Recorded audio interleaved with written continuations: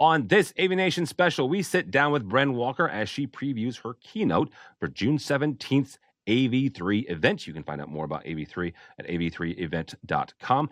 She'll be talking about the mobile experience and personal AV experiences. All that and more next on this AVNation special. The network for the AV industry. What are you listening to? This is AV. This is AVNation. This is AVNation. This is an AVNation special, previewing AV3 with Bren Walker.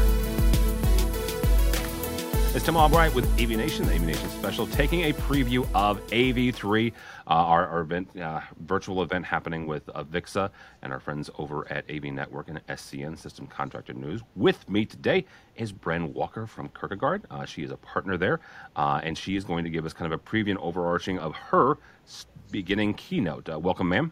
Thank you. Welcome. I'm happy to be here. Thanks for having me. Absolutely. June 17th, you get to see Bren for the entire segment. But first, if people aren't familiar with you, how did you get involved in AV? Where have you been? You've got a very impressive resume and background. And how did you get involved in Kierkegaard?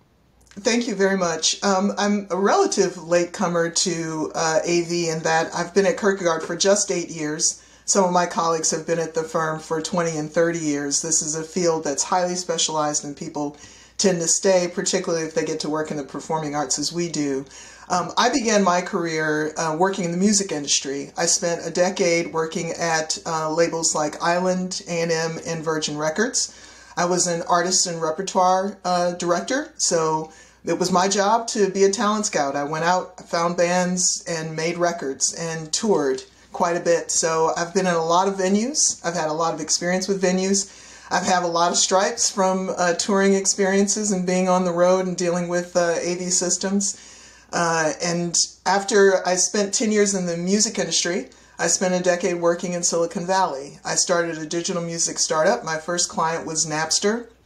I also worked with MySpace, Facebook, and a number of different platforms on digital music integration. Did e-commerce initiatives, and spent some time working in mobile apps. So I produced the first mobile app that was advertising supported in Apple's store. It was an app for the Lenovo sponsored for the Olympics. I went on to do mobile apps for MSNBC, Motor Trend, different magazines, and news partners, television broadcast. Over the course of my career, you could say that I've been a producer of sorts. I've produced different things. I like to think of myself as a catalyst. I try to make things happen and to make change where I can. I joined Kierkegaard in 2013 as a strategist to help them with the change in ownership from the namesake Larry Kierkegaard to the next generation. And that turned into an examination of what that business was all about. That business was founded on working with symphonies and with the schools of music on concert halls and venues that were natural acoustic. Some of my colleagues might even say that there was a period of time where AV systems were a necessary evil that they tolerated. Now, everyone recognizes that we're a generation of digital natives coming up now. Our generation, those of us who are professional in the field, if we haven't taken to what's going on with technology, we're finding ourselves left in the rearview mirror. So we have to be forward-looking to be in this field. And technology is dominating what's happening in the performing arts in terms of the future and innovation.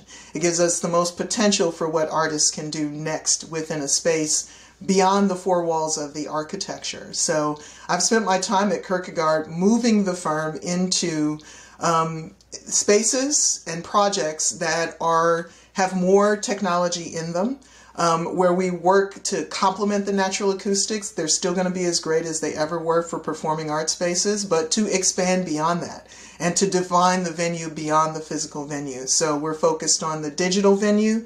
That's the 2D experience of live streaming and video, and the 3D venue, which is virtual augmented mixed reality. Well, and talk about that for a second, because it's a fascinating time to be here, right? We've all kind of experienced different intersections and different important times and keystones in our careers. This is another one, right? Where you mentioned the fact that the digital natives are coming up. These folks, Generation Z, whichever generation, but these are the folks who have grown up with the internet. These are the folks who've grown up with mobile devices. They are in the workforce right now, right? And they're becoming more and more decision makers. The topic of your keynote is the what's next for AV, right? The future of pro AV. Talk about where that takes us, right? This digital, this intersection between augmented reality, virtual reality, and these spaces where 10, 20, 30 years ago, you're right, it was nothing but acoustics and acoustical. And now we're incorporating more and more technology, but also more and more technology that's personal, right? That gives us a personal kind of experience. What do you see kind of the next generation, or the next evolution of Pro AV? Sure. So there are a couple of things at play. The first is that, you talk about mobile devices. The one of the critical things I think mobile devices have done is it's put filmmaking in your pocket. So one of the biggest pop artists of our time, Billie Eilish, she writes visually. She writes from a visual mode, and her songs are created from that visual mode. Her generation can make a movie today in their pocket. So we have to be able to support that in terms of helping them take it to the next level. The other thing that comes with that device in the pocket is the personal experience of experiencing things how I want to, the way I want to. So if I'm in a particular room and I want to share something from that room, whatever I see, the venue is, and the venue operator, it's in their interest to help me do that. It's in their interest to compel my use of social media because it expands their brand while I'm expanding my own personally. At last year's InfoComm, in one of the keynotes, there was a discussion about how codecs have gone from hardware to software, and we've now crossed that Rubicon of having more than 75% of our codecs being software-based instead of hardware-based. That's part of what attracted me to coming into this field, because I came from a programming standpoint.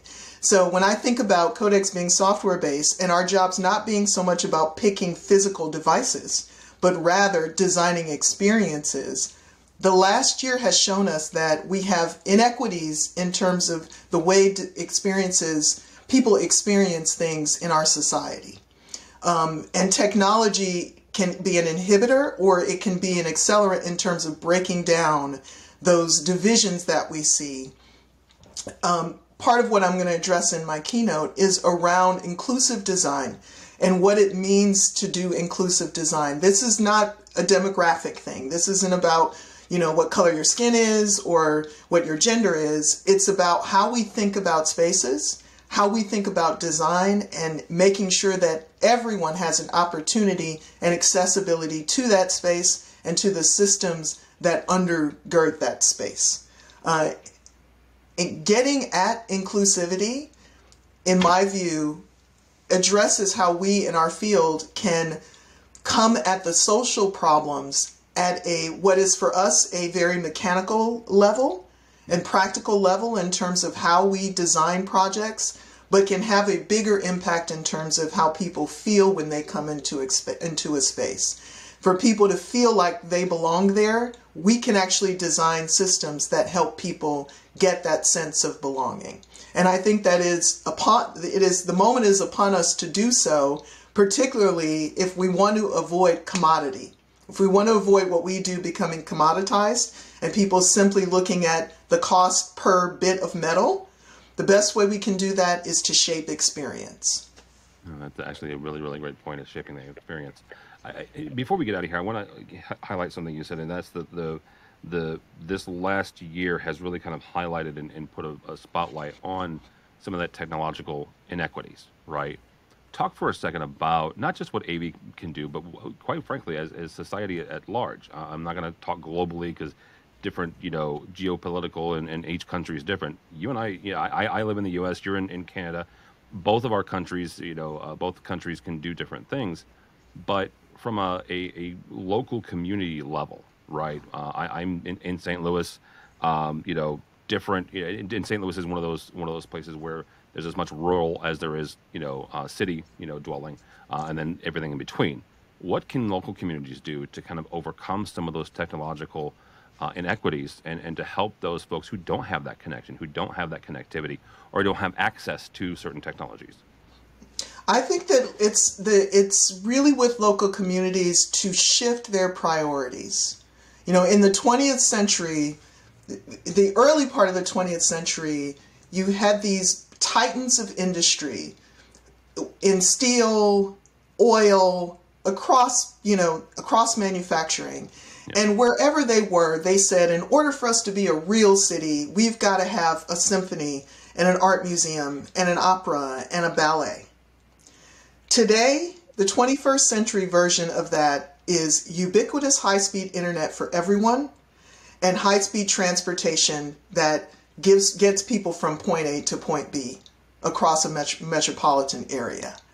So local communities, really the onus is upon them to shift their priorities and treat internet access the way we treat electricity and water, and to set the priorities at your city government to solve that last mile problem. Then there are some bigger issues we can get into in terms of how larger corporations could help us solve the last mile. But I think we're going to have to see what happens in terms of some changes at the FCC in order for that to go down. Absolutely. And that's another conversation that you and I can have all day long. Mm-hmm. And I would start about mesh networks, but... Well, mesh networks and citywide internet and all that. I mean, there's a lot that we could go down, and it's a fascinating conversation to me. But yeah, absolutely. And even just getting people to think about their hotspot technology that they have on their device, and how they might share that, right? Yeah. If we think about how we used to have projects, there are projects I'm sure that are still going on at an academic level where people share their computing power when they're not using a device. They give their computing power to a project. The old SETI project in the 90s was one of those. The same thing could be happening with broadband access, where if we have excess access, we share that with other people so other people can get online and get past that last mile problem. That's a fascinating conversation. Bren, thank you so much. We'll get to see Bren in all of her glory for an hour on June 17th at the AV3 event. You can go by the website AV3event.com. But if they want to connect with you, either beforehand or afterhand or even during, how do they connect with you, ma'am?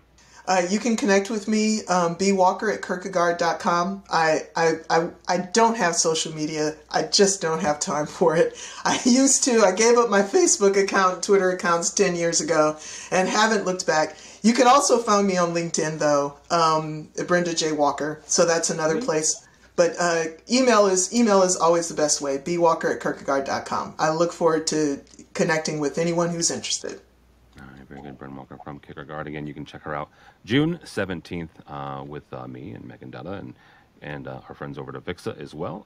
June 17th is the AV3 event, AV3event.com. You can register completely free. We don't have the CTSRUs quite yet. They've been submitted, but most likely somewhere around 5 CTSRUs, probably 4.5, 4.75. So all that and more at AV3event.com, or you can check out us at AVNation, AVNation.tv. That's AVNation.tv.